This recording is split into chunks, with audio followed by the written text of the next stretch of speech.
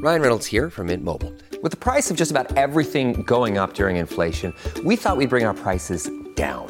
So to help us, we brought in a reverse auctioneer, which is apparently a thing.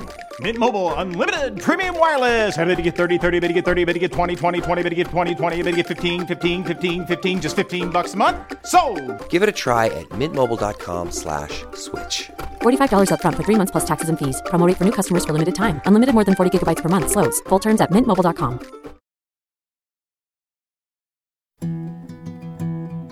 A science story, huh? These NYU scientists, I felt on this. right. But I was so and I just thought, well, I had figured it out. it was that golden moment. Because science was on my side.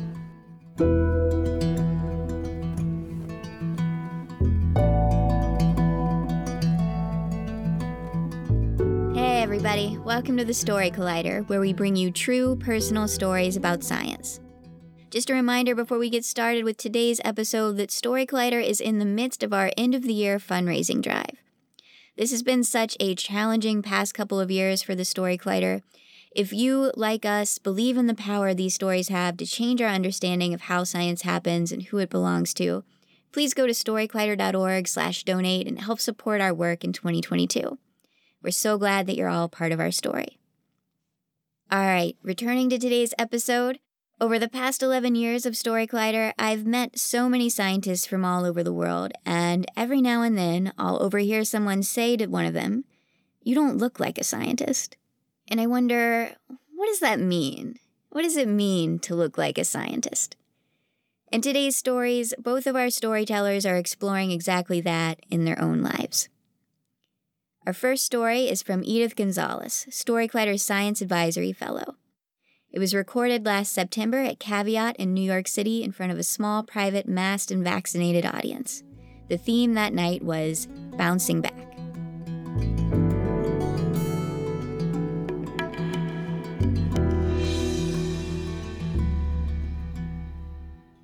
My kitten heels went clickety-clickety-click down the industrial green hallways of Hunter College.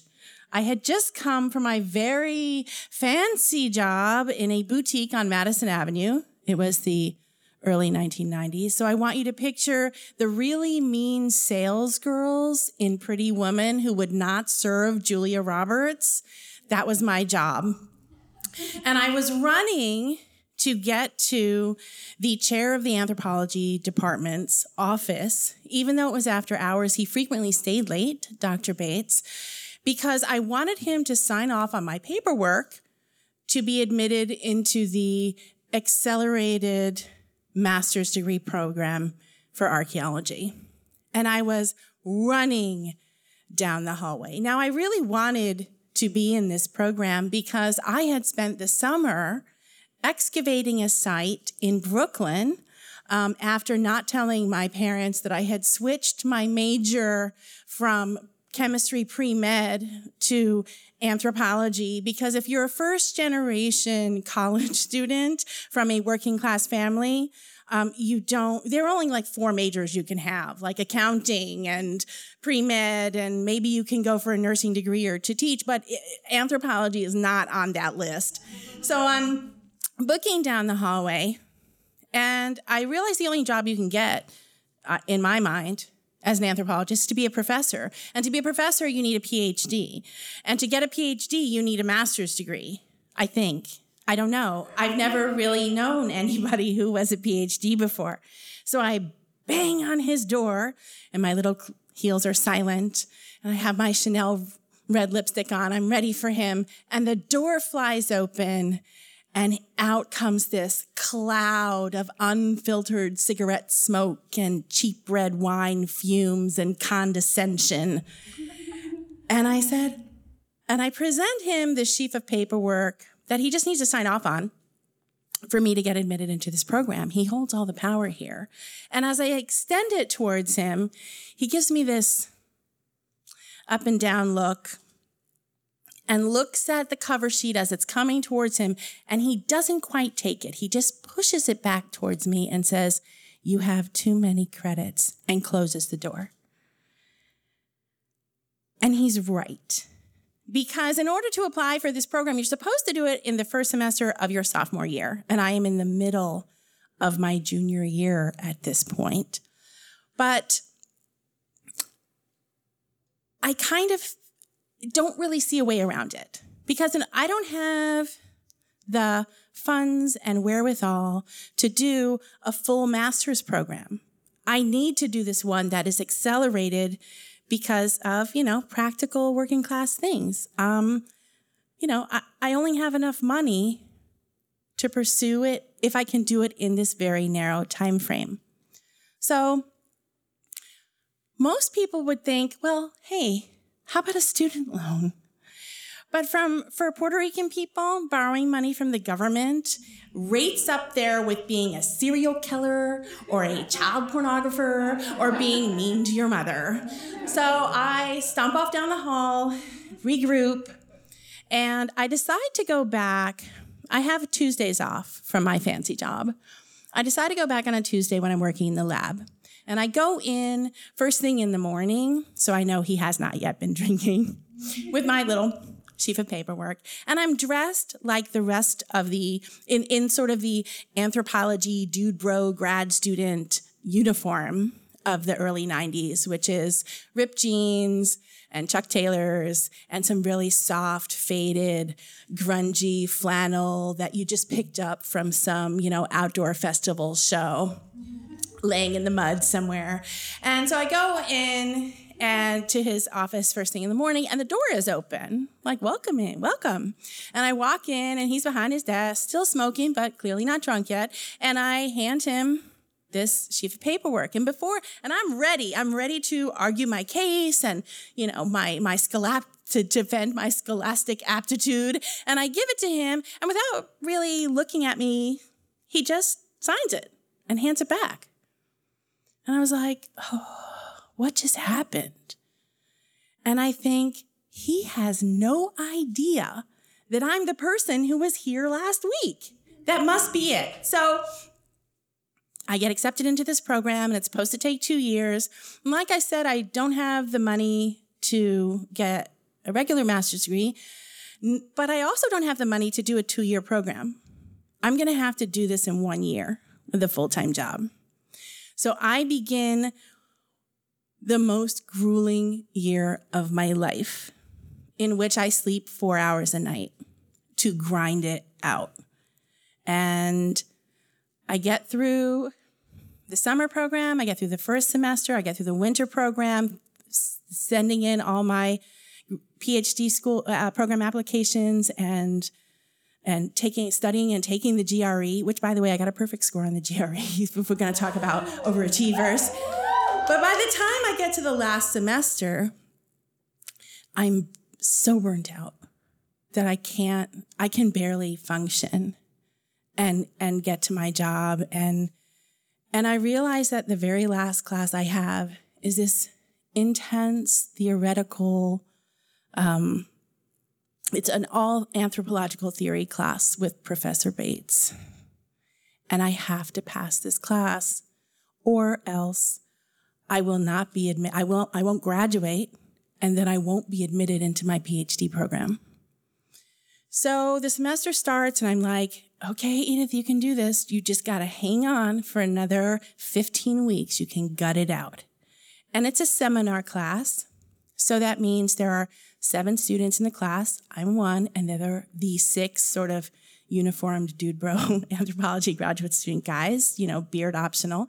And so I go in there, and the way the class works is there are readings every week, and each student does a presentation of that week's readings as, when is your turn. So I quickly sign up to go first. I love to go first in things, to go first because I know I'll still have energy at the beginning of the semester.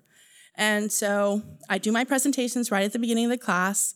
And as the semester progresses, I begin to fall behind on the readings when other people are presenting. So if I haven't done the readings, my strategy is sort of to just, nod or take lots and lots of notes because in my mind, I'm imagining that eventually I'm going to have time to read these readings, but that becomes this sort of faint and distant, dream as the semester continues. And when at the first, I'm still trying to keep my class participation going, and I ask questions that are met by the other students in this class, especially this guy, Matthew, with derision and like, why am I asking such a simple question? And how stupid must I be that I don't understand this basic concept? And when they begin to do slide presentations, I will frequently put my hand on my chin and fall asleep. And as the semester progresses, Professor Bates lets us know that we don't have to write a paper for this class. And at first I was really excited by that notion. But then he says, we're going to have an in-class final exam in those little blue books like they used to have in olden times with a pencil. And I'm thinking, holy crap, okay, I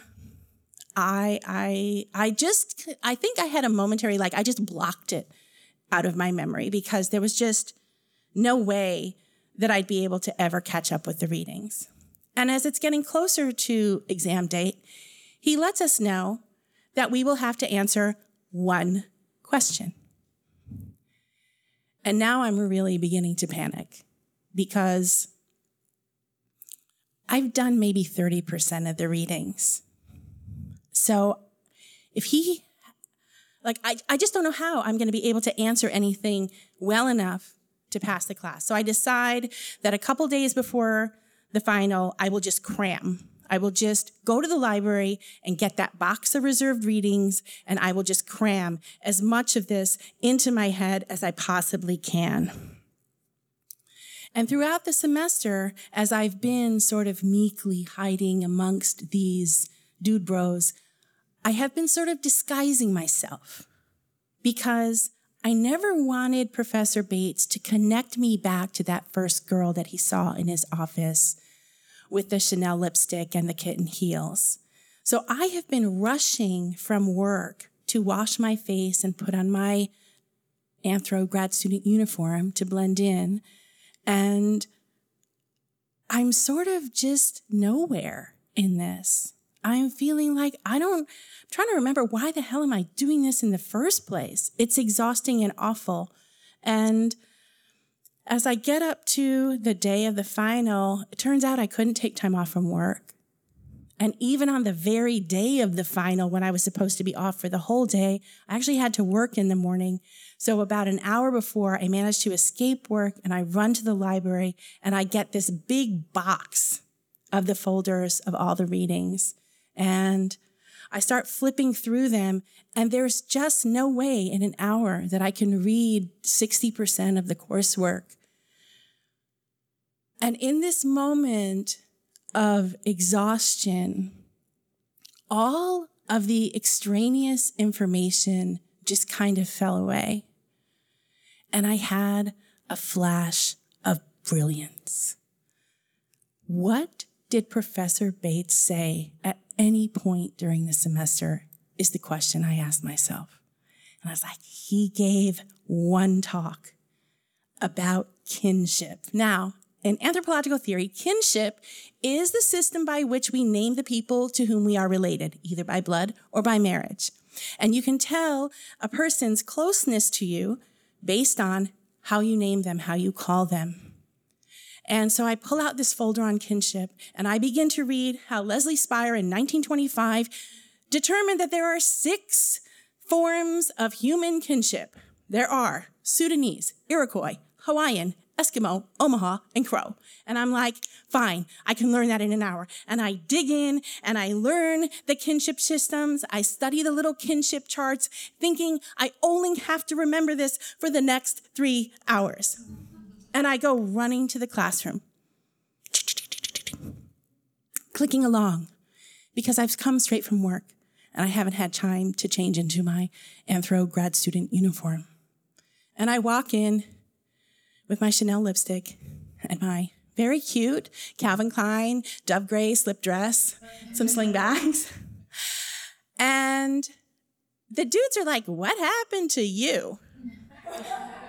And Bates doesn't comment, and he passes out the little blue books, and he passes out the question, and the question is, describe the 6 known kinship systems. And I'm like, yes! So I flip open the little book, and everyone, they're frantically writing in the book. And I write the sentence, the 6 known kinship systems in human society are Sudanese, Iroquois, Hawaiian, Eskimo, Omaha, and Crow. And then I realize I don't need to write an essay. I can just draw the diagrams. So I draw the little diagrams. It takes me 10 minutes. And I walk up to Professor Bates with my little book. And as I walk up to him, I realize that this entire semester that I have been hiding, he's known all along exactly who I am. And when I give him the book, he says, Edith, do you have a question? And I said, no. And he opens the book and he flips through my 6 pages and he closes it and he said, that's A+ work. Have a great summer.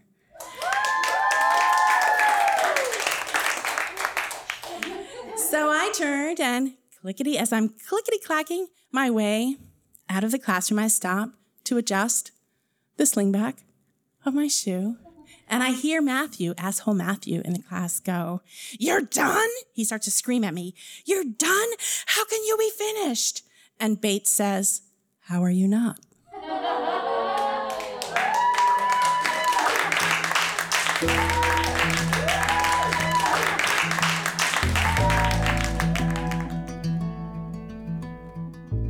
That was Edith Gonzalez. Edith is an assistant professor of archaeology at the University of Buffalo, studying bioprospecting and experimental agriculture in the 18th century.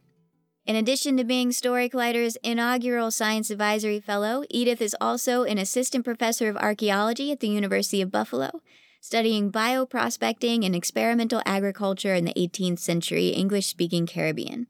Again, before we continue, the Story Collider is in the midst of its end-of-the-year fundraising campaign this week. We're a small nonprofit 501(c) organization, and we depend on the support of our listeners to continue producing these stories in this podcast.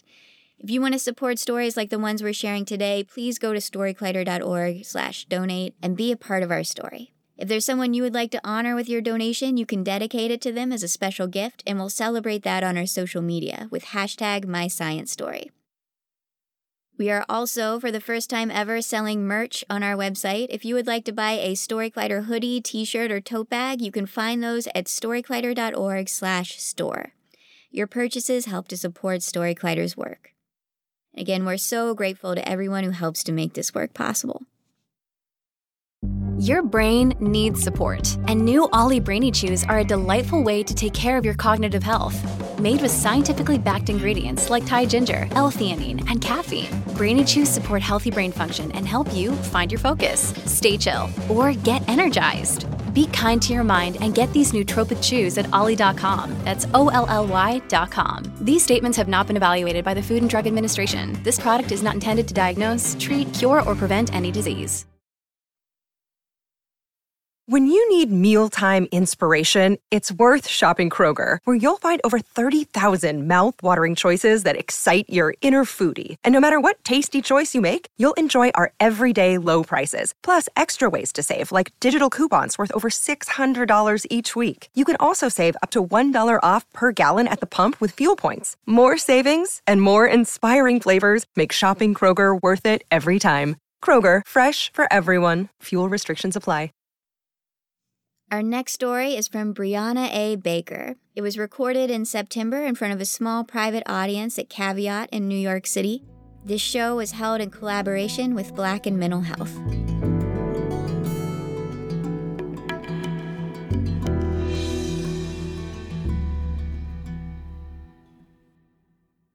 Yeah, thank you so much. I'm really excited to be here and doing this storytelling thing for the first time really live.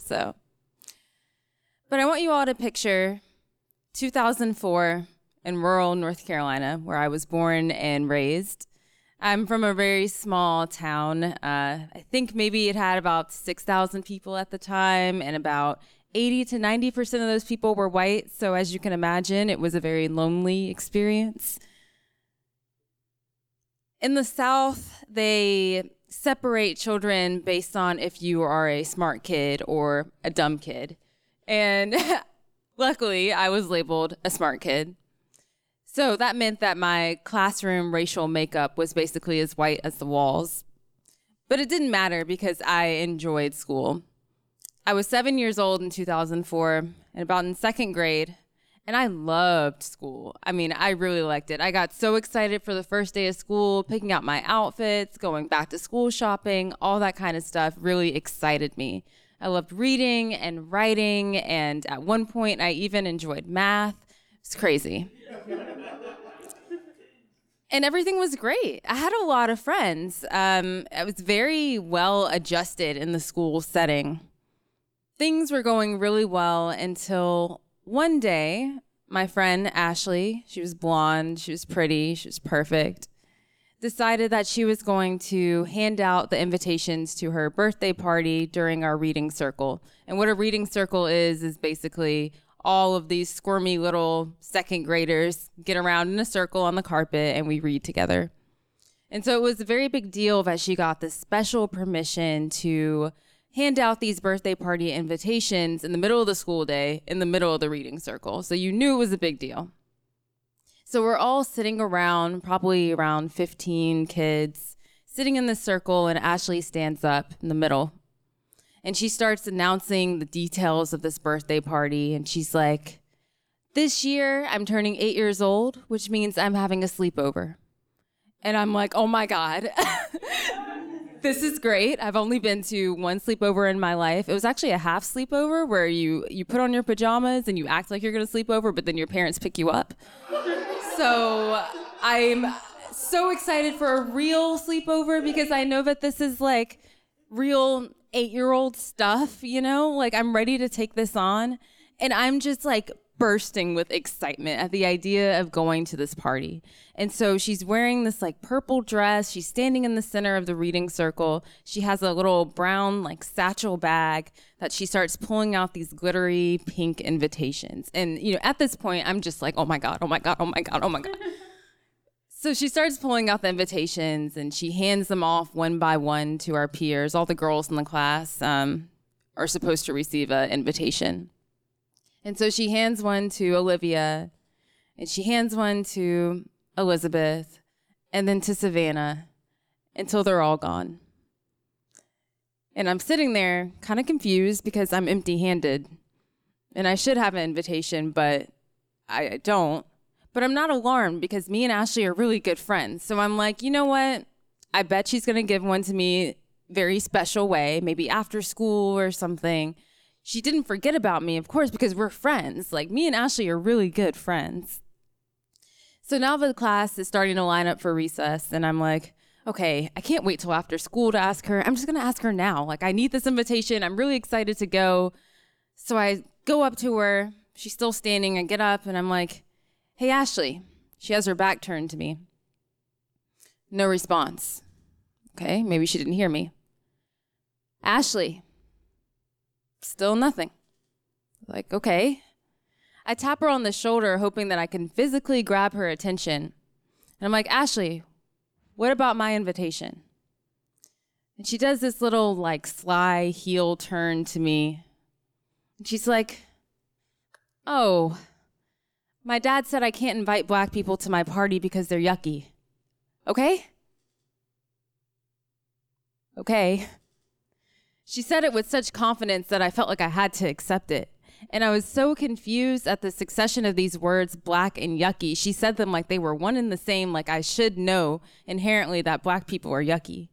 But I'm also confused because I'm black, right? But I didn't know that black was so painful. And I didn't know that black meant being yucky. And I'm just so confused. My chest is starting to get very tight. But I also know I can't challenge a white person on something related to race. I can't speak about race because this is 2004 and colorblindness is the mentality. We don't talk about race. So we go to recess and we play because that's what I'm supposed to do. And I don't know if I have permission to bring up this race thing that really just hurt me, but I'm 7 years old, so I don't know. When we get back into the classroom, I'm still feeling this weird stomach knot feeling. My chest is still tight. I'm still feeling like I'm in pain. And I remember looking to the teacher who was in earshot of the conversation that Ashley and I had where she said that I was yucky. I looked at the teacher and I'm just hoping that somehow she'll be able to understand and decipher and uncode what is going on with me internally, because I am distressed. I had never heard Black people being called yucky before, and I didn't know what that meant for myself. But the teacher didn't say anything. And so that's when I learned that maybe I shouldn't either. And I just kept it inside. Now I study something called racial identity development, where we call that first experience with racism an encounter. And now I know that that's what I had. It's basically when a Black child realizes that they're going to be treated unfairly or as subhuman, as inferior to their white counterparts based on the color of their skin. And for Black children, that happens as early as 3 to 4 years old. But for white people, they may never have to reckon with what it means to be white in America. That experience happened to me over and over and over again, but I never talked about them because I didn't know what to say. And I really didn't know if I was allowed to talk about the fact that I was being hurt at school by classmates who wanted to exclude me or throw things at me or mess with my hair. I just kept it all inside. And by middle school, gone was that girl who loved school so much, the one who was so excited for back to school. In middle school, I dreaded school. I hated it. There was 2 years that I didn't look in the mirror if I could help it because I hated what I saw. I hated this hair that seemed to defy gravity, even though I tried to fry it to a crisp so that it would stay down. I hated my skin because it was so dark and so dirty, and those words of yucky stuck with me for so long. The kids would make fun of me all the time. They would say that my body, because I was even thinner and more frail than I am now, they would say that I looked like a crack addict. Which is funny because Ashley, who had a similar build but happened to be white, was somehow a model. Middle school was rough, to say the least. There was one time I remember sitting at my desk completely unprovoked doing my work, and there was this class clown type kid roaming around the classroom doing whatever. His teachers didn't care. And he comes up to me and he goes, "Hey, Bree, I know you're always trying to be white, but the whitest thing about you will always be the ash on your legs." And I just took it because at this point I had learned that that's what I had to accept as my life and what I had to go about the world knowing and understanding and feeling about myself, this hatred that I had for myself. When I was 12 years old, I walked around like I was the ugliest thing that could have possibly been created. I remember I used to pray at night to God and ask him if he could just right this wrong in creating me, because surely he meant to design something better. I think that in middle school, it's safe to say that I was clinically depressed. My parents had started to notice, when I couldn't keep up with my hygiene as well as I should have been, and I started failing in school and not being able to keep up in my classes. And they would say things like, "What's wrong with you? How do you think this makes us look?"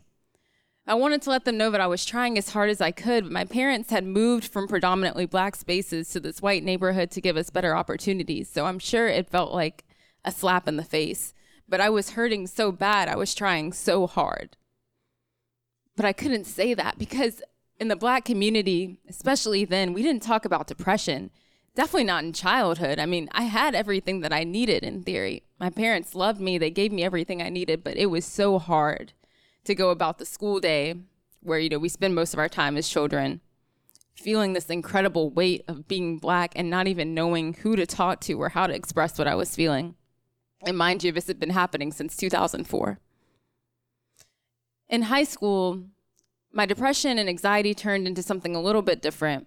It's what we call high-functioning depression and anxiety.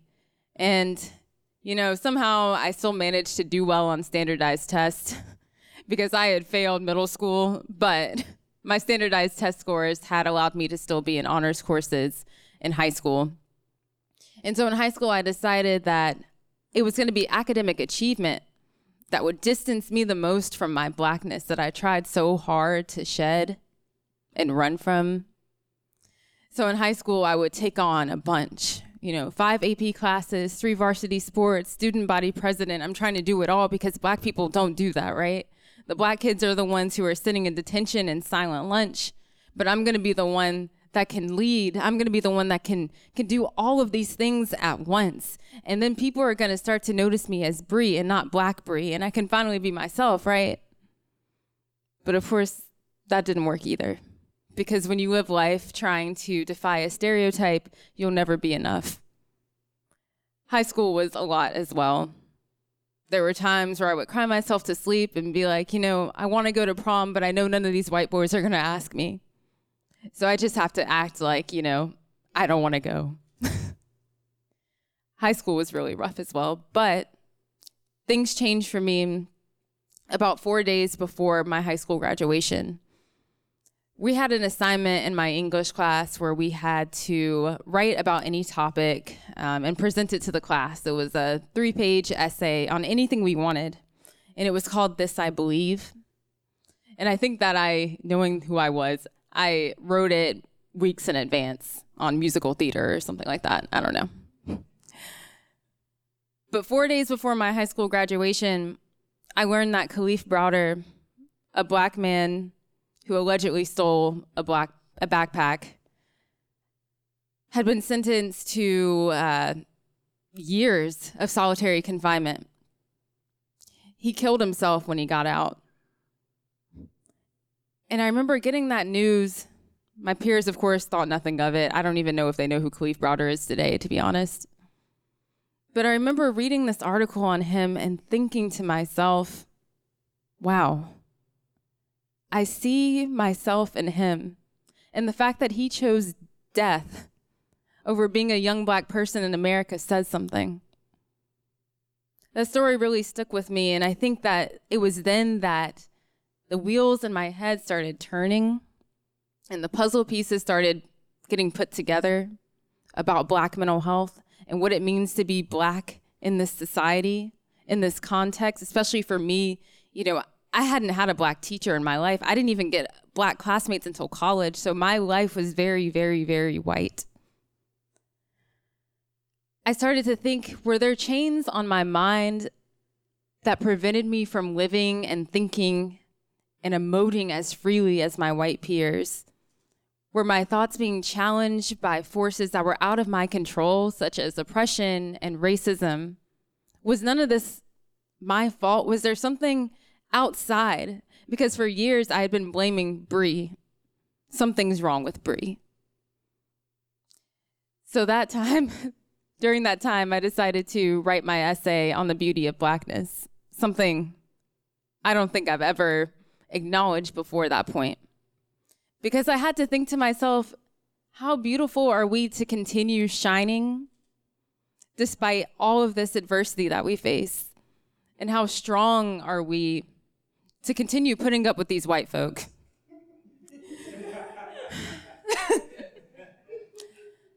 I presented that essay to my peers. I lost a lot of friends after.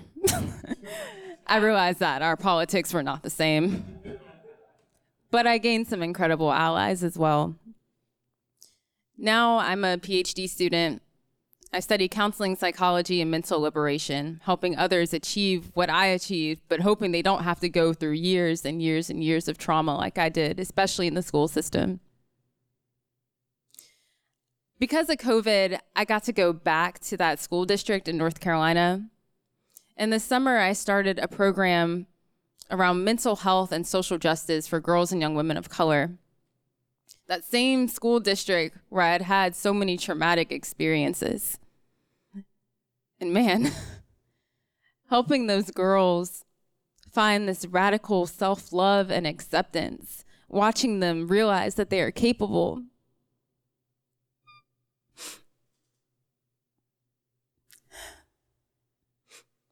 It just gives me back the life that I feel like was stolen from me back in 2004. So my mental health journey is still being written, but I'm so in love with where it's going. Thank you.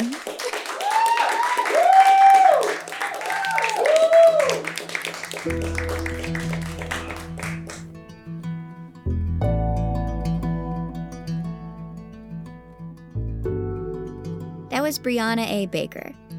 Brianna is a second-year doctoral student in the Counseling Psychology PhD program at Columbia University, as well as a health equity strategist at Takeda Pharmaceuticals, where she uses her expertise to promote community engagement and diversify clinical research. Her research interests include sociopolitical determinants of mental health, positive Black youth development, and ameliorating socio-historical racial trauma through community-focused program development. Brianna is the co-founder of the Black and Mental Health Initiative, which aims to bring together Black mental health researchers, practitioners, and advocates in community. She's also the creator of the Becoming Dr. Baker YouTube channel, where she regularly documents mental health topics specific to BIPOC communities. The Story Collider is so grateful to Edith and Brianna for sharing their stories with us. The Story Collider is also very grateful for the support of Science Sandbox, a Simons Foundation initiative dedicated to engaging everyone with the process of science. This podcast is produced by me, Erin Barker, Executive Director and co-founder of The Story Collider, with assistance from Story Collider's Program Director Nissa Greenberg and Senior Podcast Editor Jun Chen. Special thanks goes out to Story Collider's board and the rest of our staff, including Managing Director Anne-Marie Lonsdale, Science Advisory Fellow Edith Gonzalez, Operations Manager Lindsay Cooper, Marketing Manager Nikisha Roberts-Washington, and our intern Jamie Banks, without whom none of this would be possible. The stories featured in today's episode were from shows produced by Paula Croxon and Tracy Rowland, and by Gastor Almonte and Paula Croxon with assistance from Manny Jade Garcia. Our theme music is by Ghost. We'll be back next week with more stories live recorded from our shows. Until then, thanks for listening.